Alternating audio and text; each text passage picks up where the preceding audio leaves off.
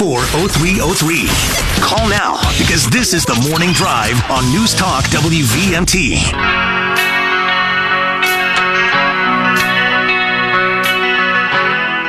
Welcome back to the Morning Drive, everybody, on this Thursday morning. Kurt and Anthony here, and joining us in studio now, as he does every month, it's the Lieutenant Governor for the state of Vermont, Dave Zuckerman. Good morning, Dave. Good morning. Yeah, take me home. Get me out of here. No, just kidding. Paradise City. Take me to Paradise City. Love that song. Now, we got to do a little bit of light stuff here before we get into the heavy stuff. Dave, any pick in the Super Bowl? Anybody you're rooting for? You care one way or the other? I don't care that much. I hope for a good game. And, there were some close games that were pretty interesting this last weekend. And, of course, I didn't see as much of them as I would have liked. But good game is all I'm hoping for. My team's not in it. I've been a Patriots fan from the 70s. Had your time. I had my time. I had both, man. I was a kid in the 80s. So, 70s and 80s, it weren't exactly time for the Patriots either. So I've been in the low, I've been in the high, and then we're back in the low. That's just the way it goes. And comes around, but it was a hell of a 20-year run. That was a hell of a dynasty for the Patriots. No doubt. And we know you're a huge Swiftie, so I'm assuming it's the Chiefs. my daughter, like many, very much is, and she tells me all about it, and I know 13 is a big number. I saw a big I didn't something know that. on. You don't know that about Taylor Swift? No. Her favorite number is 13, and there is a world of people out there that connect the dots of 13, and they made a whole thing about the Super Bowl and all these things that add up to 13. Like, she's going to be in Japan for a show, but then she can't get back. But guess what? The flight is 13 hours. Like, it was just bizarre. These people think of everything. They're like, whoa. Yeah. No, I like her music when I hear it, but I now I'm going to dig a little deeper because I like the number 13. Well, fair enough. And this is totally unrelated to anything, but interest story, I guess. My sister-in-law works for a company in the Portland area that does like fabric and like Cirque du Soleil and all those like different flowy fabric things and all those. Well, they do it for big shows. She did it for Katy Perry, that big lion that came in the Super Bowl. Like, her company made that. Cool. And they also made some of the stuff for this last Eros tour. For Taylor. And she's done stuff for Cher. It's kind of cool. It's wild. Yeah. I still never got tickets out of it. I was going to say. No. It's fun to get. I know who fun made little that, weird connection stuff, but yeah. All right, how's everything on the farm? That wind, a couple weeks ago, we had that bad wind, and it ripped apart one of our high tunnels. And this time, not just the plastic, which you can expect that to sometimes get ripped off, but the power of it and the connection of the plastic to some of the metal, we call it a hip board, and also the wooden baseboard, those got ripped off with the plastic. So we got a lot of work to do there. Rachel was actually in it on Saturday morning harvesting while the wind was whipping the plastic, and she called me up. She's like, "It's crazy in there." I'm like, "You don't have to stay in there." Yeah, no. But she, we sold a lot of good spinach at the market next week. But see, that's amazing to me. This. You think about that, and you're growing spinach. Yeah. In January, but it's work. But those high tunnels are they really extend the season, and then when you don't have normally by now the spinach would still be alive, but the lettuces would have been dead. But we actually are still picking lettuce as well. Oh, that's good. It's under the plastic, under 2 or 3 layers of row cover. I mean, you got to do a lot to keep it from freezing because lettuce can't freeze at all. No, but there's no heat in those high tunnels. But yeah, it was not good. And a lot of farms. I was talking to the Cliffords. They had 4 different barn roofs. Westman, Senator Westman had some roof damage. So that part is tough. And finding middle-level management is tough. So we got one guy who we're hoping maybe he's going to come back. He went out west last year to explore Montana. Can't blame him for that. No. But, what we can pay versus, I remember a year ago we were trying to hire someone, and right on Church Street it was $25 an hour to make bagels. And we were like, well, we can't compete with that. And the skill set I don't want to say it's hard to make, easy to make bagels, but we needed someone who could drive a tractor, plan some field stuff, and we can't pay $25 an hour. No, so it's tough. No, it is. So now, Dave, I want to, as Lieutenant Governor, of course, you're asked to weigh in on all kinds of things, and I want to just hear your quick thoughts on this. What we've been talking about this morning, which is this case in Addison County where the state's attorney, the district attorney, Eva Vikos, who, of course, you know the story. She was called to a scene, and I was listening earlier. You were talking about it. Had some folks call in. I hadn't heard about it before that, so I pulled up Digger when I was sitting waiting to get on the show here. That does seem extraordinarily unprofessional, if nothing else. I mean, if there's been an email thread, because I think, like you said, Slay said, well, without the context, I don't know. The only thing I can, and I'm not defending her, just so your listeners don't jump down my throat on that one. The only thing I can think of is if they've had other email threads and whatevers, and people in their quick typing are just really bad at writing. First of all, it doesn't mean you're going to be a bad law enforcement officer. Then you talk to that person about it if you actually want to do anything about talking to them about their grammar skills. But then even writing and what was it, dragons and stuff? Yeah. That's not really a very mature sentence either. It smacks of lashing out. I don't know if it is, but it smacks of that. It's odd. And again, I don't know her. I don't know the situation. But it certainly is not a good look. And people that have read it, of course, we're going by the VT Digger story, and we haven't read the whole email exchange or whatever, but apparently people that have, like John Campbell, has certainly not been afraid to weigh in. He jumped right out, and I'm assuming he also knows who she is because that's his job, and they're his folks. So there's got to be more to all of this, and I'm sure over the next few days that stuff is all going to be coming out. You know, I think so. All right, well, let's go to the phones. Good morning. Already, here we go. Yeah, you're live on the Morning Drive. I actually want to go back to Taylor Swift. And this is a conspiracy, and this is a conspiracy theory. So Anthony will love it. Oh, perfect. The right wingers have gone nuts, saying Taylor Swift is going to endorse Joe Biden and convince all the 13-year-olds to vote for him for the win. So I wonder what David thinks about that. Yeah. Well, that's kind of why I brought it up. It would take one extra step there, though, and this is where, if they're really going to do it well, they've got to make sure to get fake IDs to all those 13-year-olds so they can register to vote to be 18 in order to do that. But it's quite an idea. I'll take it back to the basement hovel with the folks and spread the word. Make sure we do that right. I have to tell you, I appreciate that. That's a good one. The GOP is completely playing it wrong. When the minute they hear that Taylor might be supporting Joe Biden, they just go, they launch, and it's like, are you guys going to step in everything that somebody throws out there? Well, and it's an interesting scenario, right? Whether it's Kanye West or Taylor Swift or anybody else, they get involved in politics. First of all, everyone's allowed to say what they believe and encourage people to vote for whoever they want. But nobody, it is interesting the power that a famous sports person or a famous TV personality or a famous musician or whatever has. That's the reality. You know, folks look for endorsements from anyone and everyone they can who they think people will respect that endorsement. And happens on all sides, you know? No, they're just bummed. They wish Taylor, if it was for Trump, they would be like, oh my God, that's awesome. So it's like, well, that's sorry. It's the way it works. I got to admit, I think Trump would dance better than Biden to some Taylor Swift songs. I don't want to see either of them dance. Thank you very much. That's an image that I need to get out of my head. Thanks, Anthony. How many listeners out there want to call in and let Anthony know that is just not what they want to be thinking about at 7:15 in the morning? All right, we got to move on now. The clock is ticking. We got to move. All right. So I want to ask you about this, Dave. There's been a bill S211, which would... You got to tell me what that is. No, I'm going to tell you. I know. Believe me, I was there. You served. I know. Don't worry, it's coming. Because I used to have people come up to me and say, Kurt, what about H497? What is it? I mean, they think it's like there's 1,000 bills. We don't. And you go, hey, H497 from which biennium? Because each year it's also a different bill. And people don't understand that because now we may know some of the bills. Because they have no grammatical skills. How would they know that?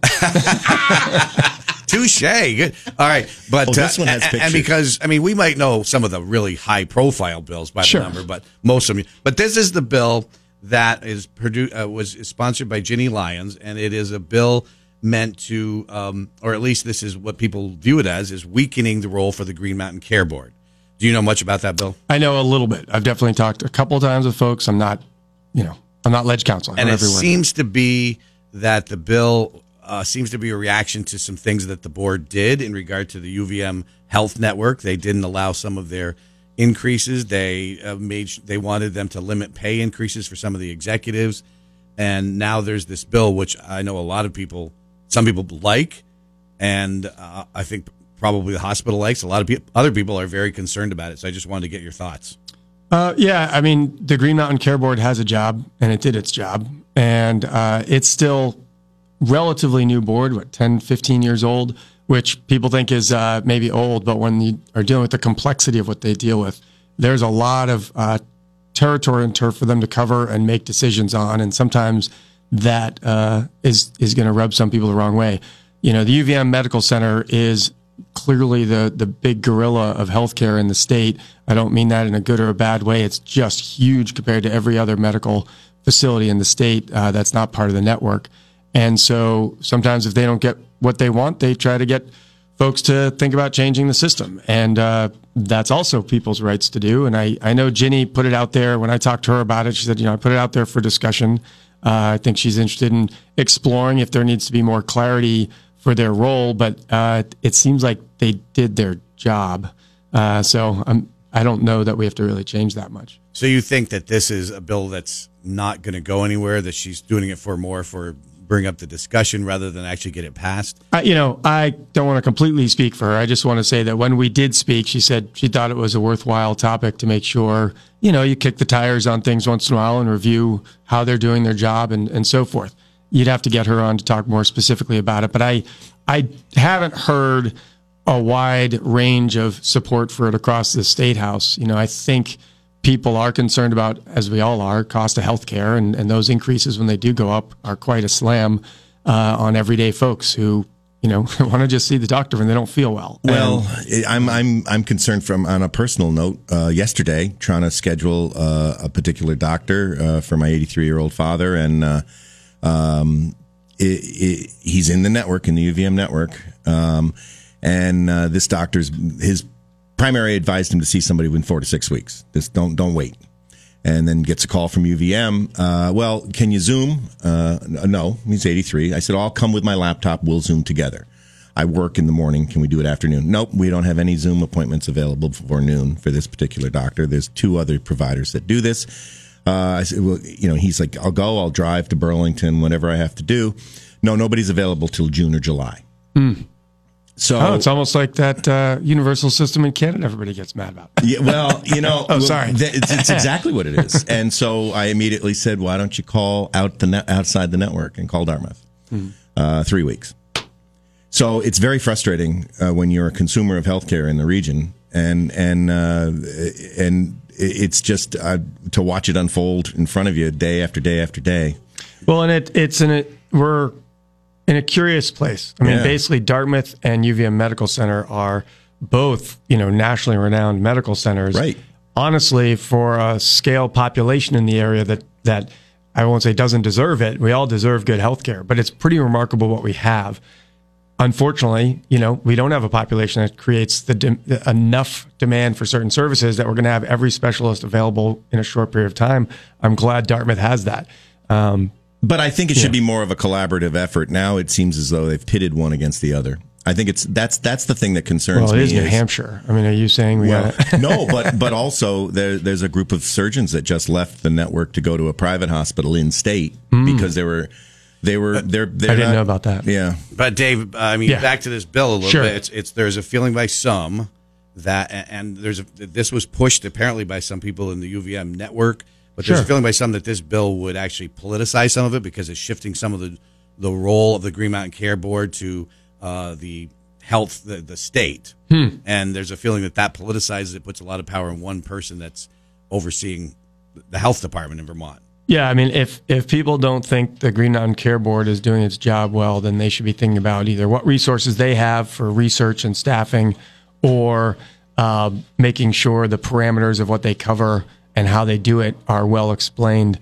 But I don't think it should maybe move back into the more political arena. That's why we create these boards, is to take away some of that power that some people have more than others in our political system.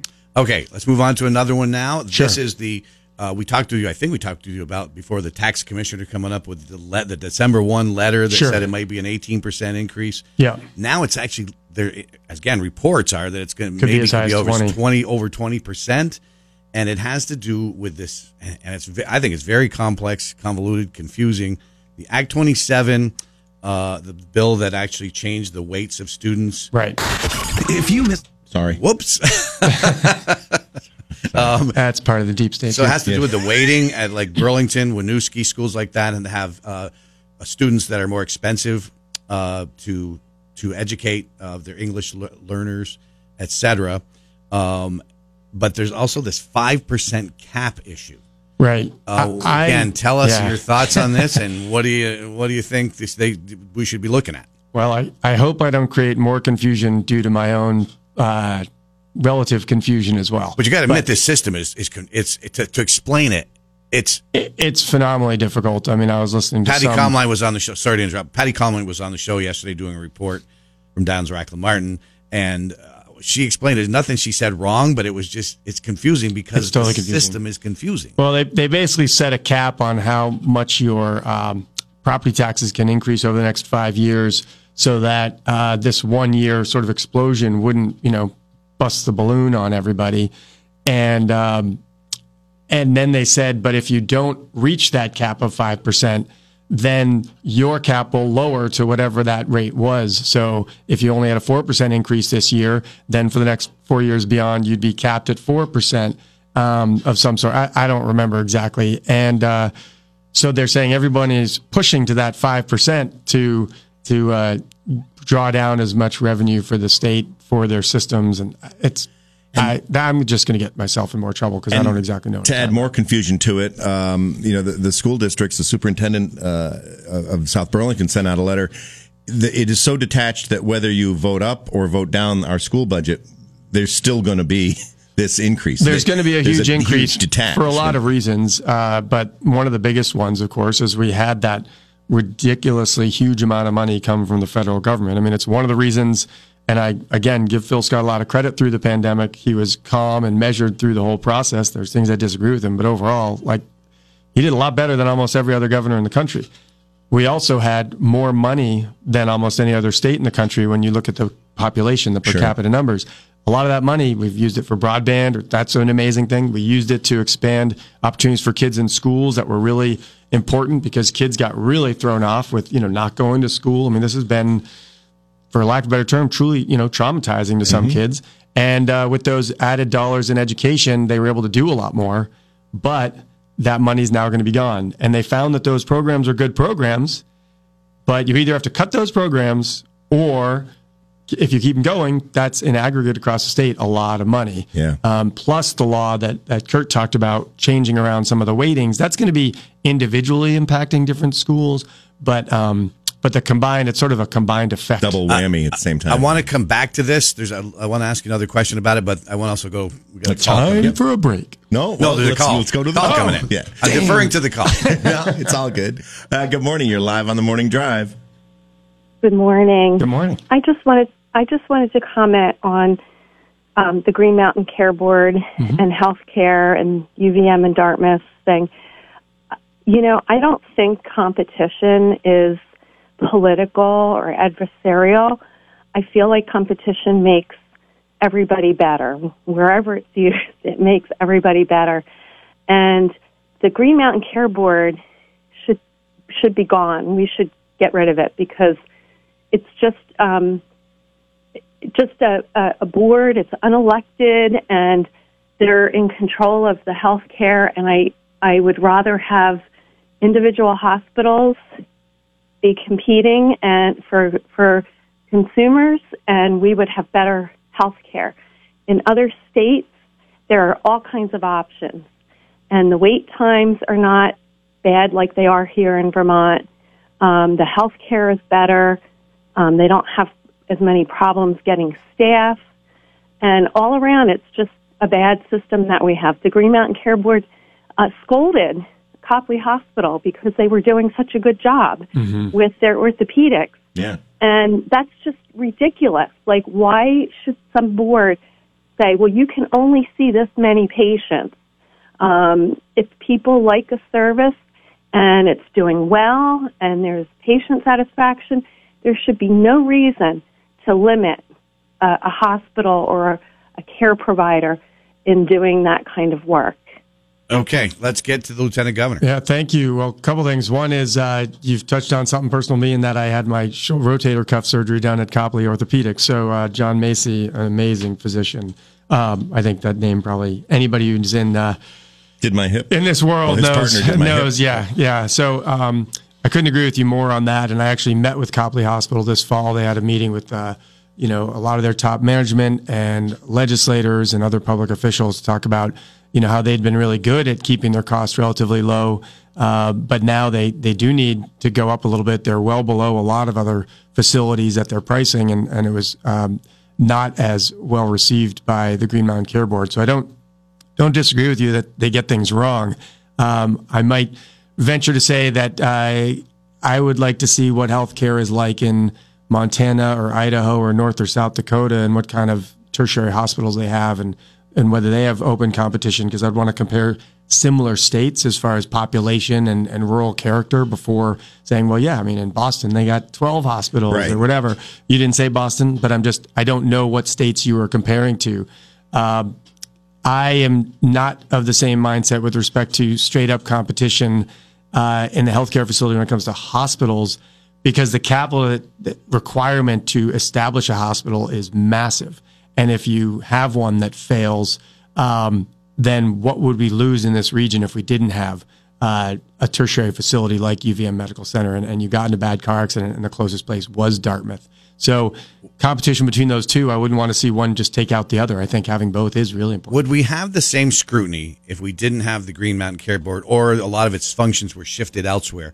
Would we have the same scrutiny on the hospital, on the healthcare network that they have put on them sometimes, on sometimes bloated salaries and things like that? Well, that's it. I mean, I don't know that we would. I was not working as much on like the management of healthcare systems when I was a legislator 15 and 20 years ago. So I don't remember what the oversight was. Maybe you remember. I don't either. And so without that, I don't know, but UVM Medical Center, as it gets bigger and bigger, I do think for the public interest, requires some oversight. I was talking to a friend of mine who works there in one aspect of management, and, he didn't think that the sort of gobbling up the universe scale of things was working well. He gave one example where they bought a really expensive piece of machinery for multiple facilities around the state, which probably by buying more than one, they got a better price on them. But one of the facilities doesn't have a room or the space for it. So it's this multi-million-dollar piece of machinery, and it's in a warehouse because they didn't even sort of check in. So the scale, as you get bigger, you can miss things and be inefficient as well. So I appreciate the caller. I think it's ultimately just really darn complicated. Now we need to take right. We're going to check in with, and I promise it'll play. We're going to check in with Fox News. Amanda's got the headlines. We got the forecast. Listen the way you want. Now we return on the morning drive. News Talk WVMT. Welcome back to the Morning Drive, everybody, on this Thursday morning, February 1st. And Kurt and Anthony here, and continuing our discussion now with the Lieutenant Governor for the state of Vermont, Dave Zuckerman. And the Mackenzie Country Classic Hotline's open, 888-414-0303. One of the best shows I ever saw at Memorial Auditorium. Give us Natalie Merchant. Give us a call if you got a question for the Lieutenant Governor. And but I have one for you. Well, hold on. I got a comment to what Anthony just said. One of my favorite shows, and of course it'll be no surprise to the listeners, was Jimmy Cliff. Oh, yeah. If I'd known. That was a great show, too. I would have been there if I'd known Jimmy Cliff was there. Same for you. All right. Anyway, go ahead, Kurt. Let's get back to those really important business. Whatever Kurt's got to talk about. There are a huge issue now, and the governor's made it a big part of his State of the State and his budget address is public safety. And those are bills that are sort of reverberating around the Capitol now in the House Judiciary Committee. There are bills to change on car theft, on that car theft issue, to create a grand theft auto bill. There's another bill which would aggregate the number of crimes that people are committing in regard to retail theft.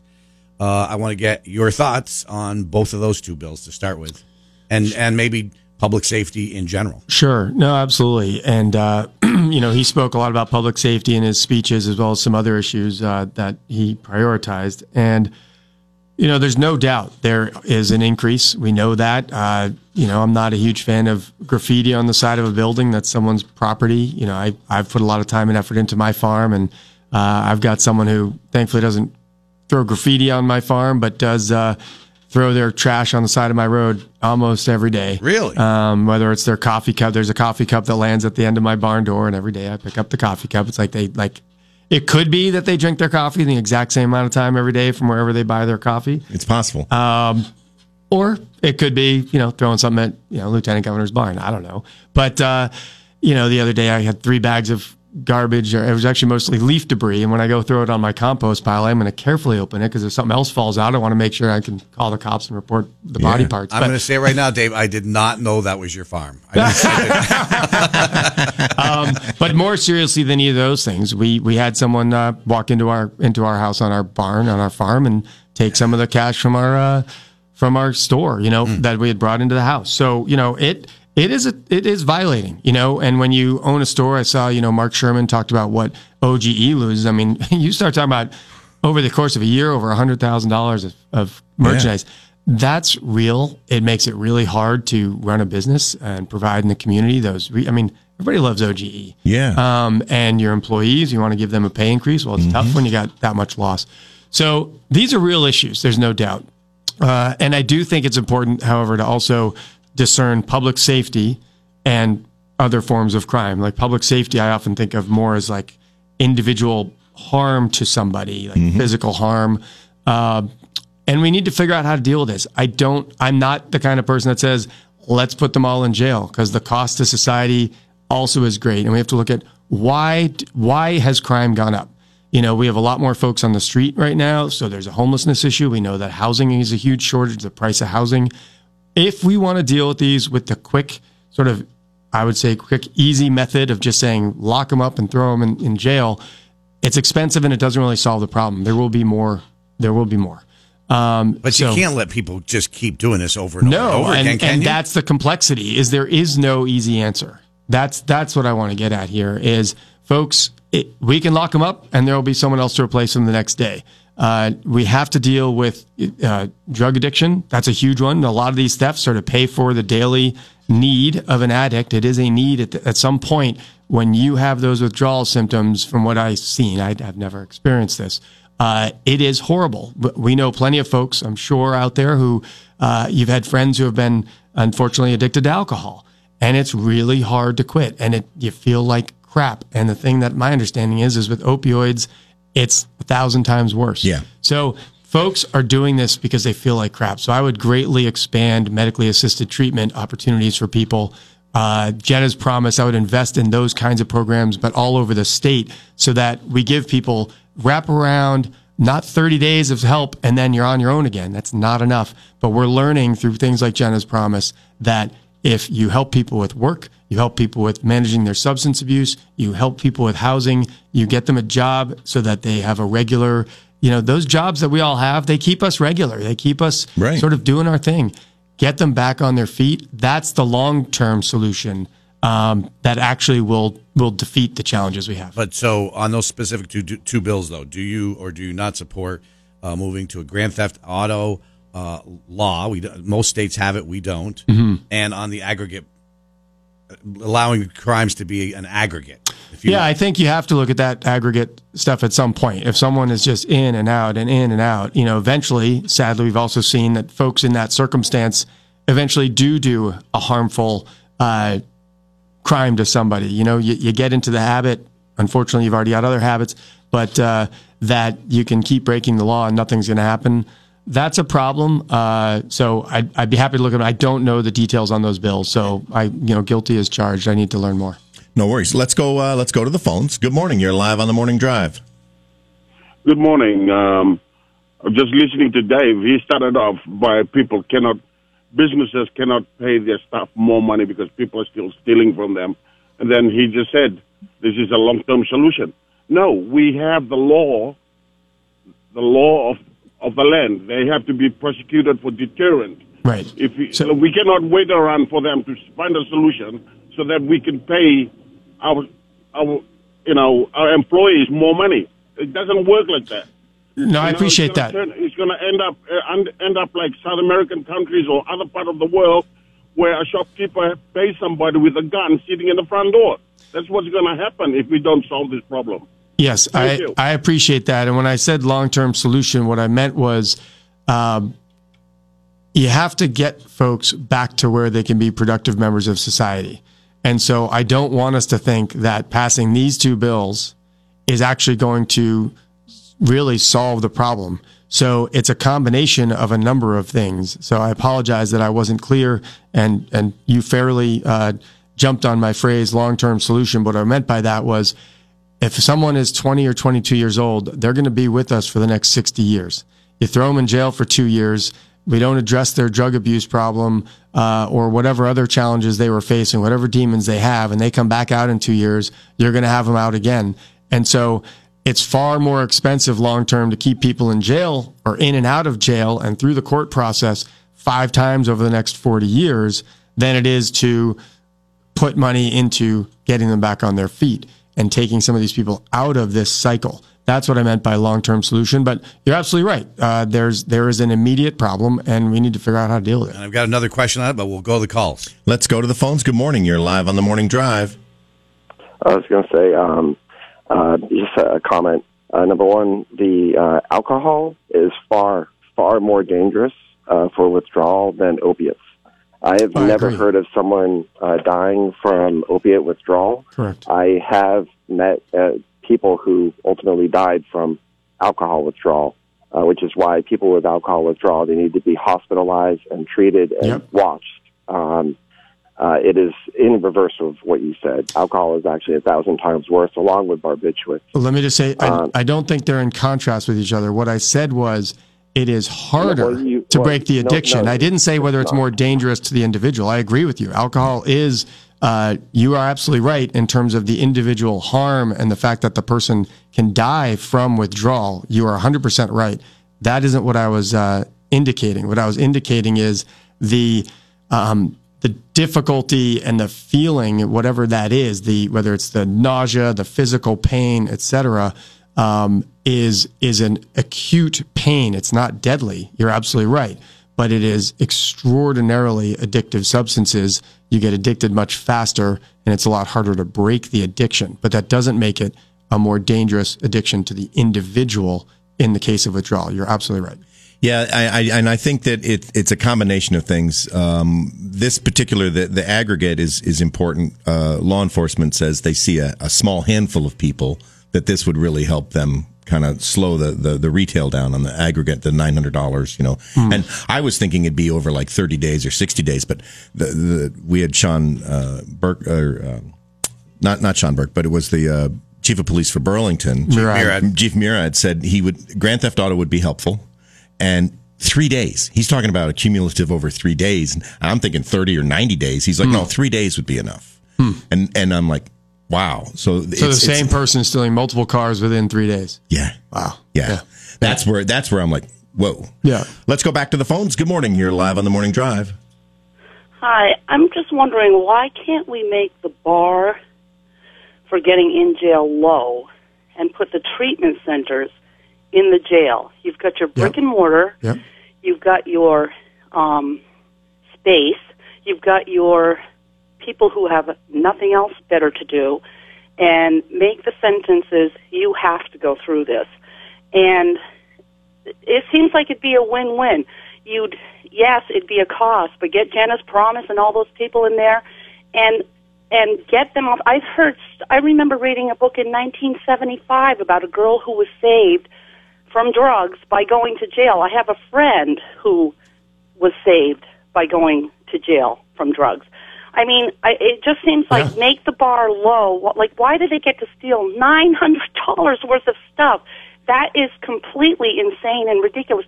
Make it $100. Okay, and we know what's fueling the problem is drugs. Get them in jail and treat them in jail. And they can't get out for, like, you can have them in there for a year and getting treated. They would dry out and have a chance. Instead, we're going to get injection sites and feed them a bunch of drugs and keep them on drugs forever. It's always the opposite of what we should be doing. I'll listen off air. Thanks. Dave? I actually would support both of those things because it doesn't always have to be an either or. That's sometimes a trap we get ourselves into as well. But here's, and I don't disagree with you at all. I think our prisons could be radically reformed because we know that 90% of folks who are in prison are going to come back into society. So why we aren't, as you said, doing better drug treatment programs, better education programs, maybe, job and technical skills, teach them how to be mechanics or plumbers or electricians, things that we need in society that are decent paying jobs, so that when they come out, they actually can hit the ground running. Yeah. And there's also a lot of work. There's great, transition houses that exist, so that, again, this goes back to, if you didn't have a good situation going in, then you are in jail or prison for a year or 3 years. When you get out, sort of societal norms are just not a part of your day-to-day living anymore, and cooking your own food, whatever it is. You're absolutely right. And there's a number of legislators who are working on prison reform, looking at Scandinavian models that look at doing that, getting folks back on their feet, sort of reducing. This is the Morning Drive on FM 96.3, AM 620. News Talk WVMT. Welcome back to the Morning Drive. Kurt and Anthony here, and we got a few minutes left with Lieutenant Governor, and I have a question for him. But before I do, he wants to give a little more clarification. Finish on that last caller. The one piece of doing what that person wants to do is that is extraordinarily expensive. Yeah. And, folks on the show know I'm not averse to particularly raising taxes on those who are wealthier to generate the money to deal with these issues. But you're talking many, many millions and millions and millions of dollars. I mean, tens, if not $100 millions of dollars to do that. Okay, I want to read you a little bit of what the governor said in his budget address, get your reaction. I know you were sitting there. Obviously, you heard him say that he said, I think that I was wrong and we were wrong. And he said, you don't hear that very often in this building. But he said, talking about bail reform, he said, I signed it because I agreed with the goals, but again, there were negative consequences because we limited a valuable tool. And on top of that, conditions of release are not effective, which make it harder to prevent people from harming their neighbors and communities. And he gave an example of 2 murders in St. Johnsbury involved multiple people out in conditions of release. One of them that had 7 criminal charges pending. I want to get your reaction to what the governor said. Do you agree with him that he's calling for us to back up on what they did pass on bail reform and conditions of release? And let's use the example of Tyshawn Lee. He's the guy who was in T-Rugs and had like hundreds of interactions, incidents with the police, and many, many charges, including violent ones where he almost beaten his girlfriend to death. Your thoughts? Well, first of all, yeah, that's horrific. And T-Rugs is a place I used to go on a regular basis when I lived near the old North End. And certainly a lot of respect for the folks there. I mean, that's a neighborhood bar. Everybody knows each other. But there's got to be a crack. There's got to be a problem in the system, right? Where this guy is. So the one thing I would say is we can't. What we tend to do is a quick flash in the pan change to the law without thinking about all the other sort of effects of that. So if you're going to have conditions of release, then you also have to have enough people out there in the parole world or in the sort of monitoring world, enough staff to make sure folks who have conditions of release are also monitored more closely, and or if they continue to violate the conditions of release, then you've got to get them in sooner than later in order to address it. It goes back to money. Everything goes back to money. If we truly put all these folks into prisons, we would either need to build another prison or reopen Windsor or something else, or ship a lot of folks out of state, which again, usually your conditions of release with respect to awaiting trial or whatnot, you don't usually ship those folks out of state. It's a huge amount of money. So I'm not opposed to putting people behind bars and having programs to work to help them when they get out to be better citizens. All of it costs money, and as soon as people are ready to talk about that, we can talk about all of these solutions. But violent individuals need to be incarcerated, right? Yeah, I mean, they certainly need to be incarcerated. If being that violent, absolutely. Let's go to the phones. Good morning. You're live on the Morning Drive. Good morning. What it boils down to for me is all I know is that as basically an uneducated, knuckle-dragging dolt just trying to get through life, I do not recognize Vermont today as it was even 10 years ago, thanks to the progressive supermajority that has had free reign. So why would I think that any solution you have is a solution at all, since as far as I'm concerned, your policy has caused all the problems? Sure. I mean, every right to your opinion. I will say, as far as supermajority, I think the Democrats have had the supermajority for 1 year.